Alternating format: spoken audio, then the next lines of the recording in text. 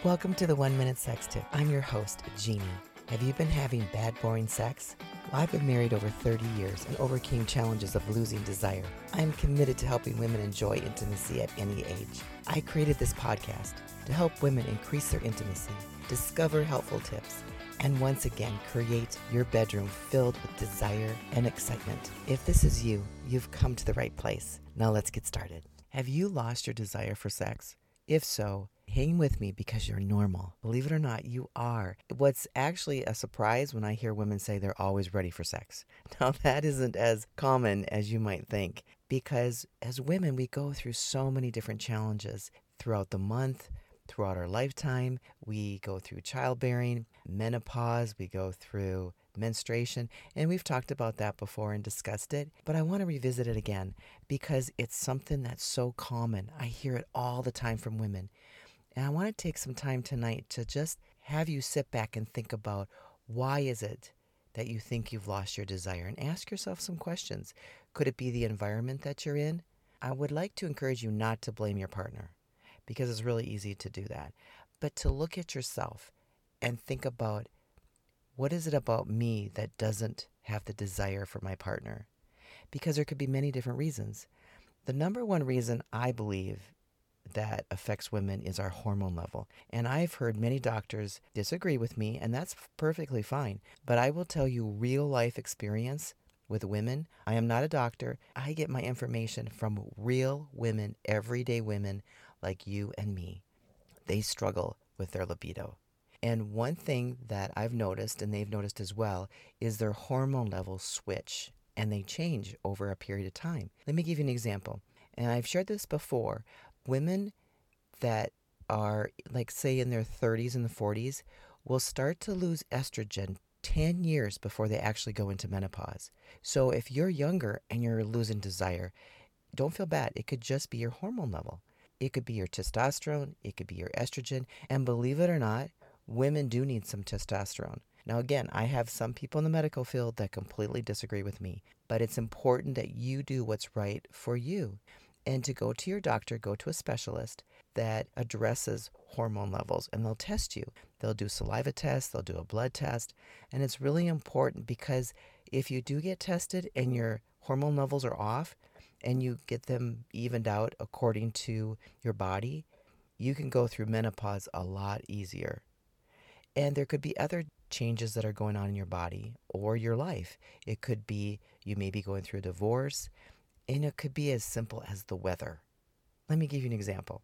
I live in Arizona and it's 115, and believe it or not, I'm in my car recording this episode because the acoustics are amazing in my car. And I discovered that from my mastermind group, and the other podcasters have been doing the same thing. It is so nice. I love podcasting in my car. And it's really funny. As a side note, I'll have people walk by and they'll just stare at me like, what are you doing? And so it's kind of fun to be out and about and recording when I have a minute or two. I want to share with you that the weather, again, here is 115 degrees. And believe me, a lot of people don't have desire to have sex when it's hot and humid and it's sticky. So take that into consideration too, and don't beat yourself up because it could be the season and the time of year. And it could be because you have family, you're working hard, you're stressed out. Stress can really kill a libido. So take a look at that. So I'd like to suggest tonight is for you to sit back and just ask yourself these questions instead of looking at your partner and blaming your partner. And another thing I hear women say, oh, he's just my partner. All he wants is sex. Let me ask this question to you.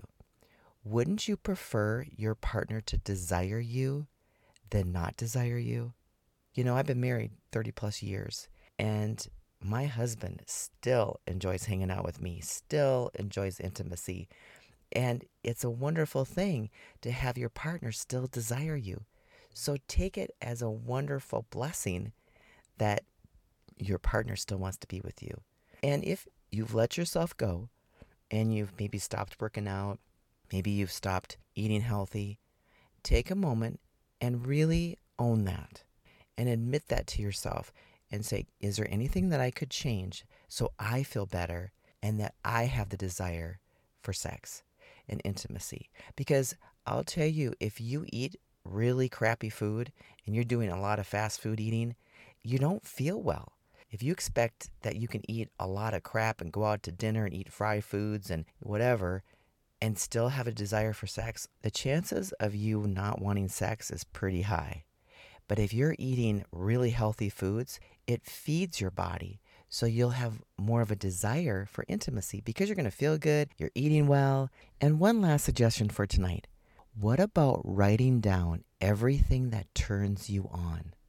Make a list, because you might be surprised that you could be doing those things during the day and preparing yourself for your partner in the evening and blow his socks off. Thank you so much for listening. And don't forget to hit the follow button on Apple Podcasts or Spotify.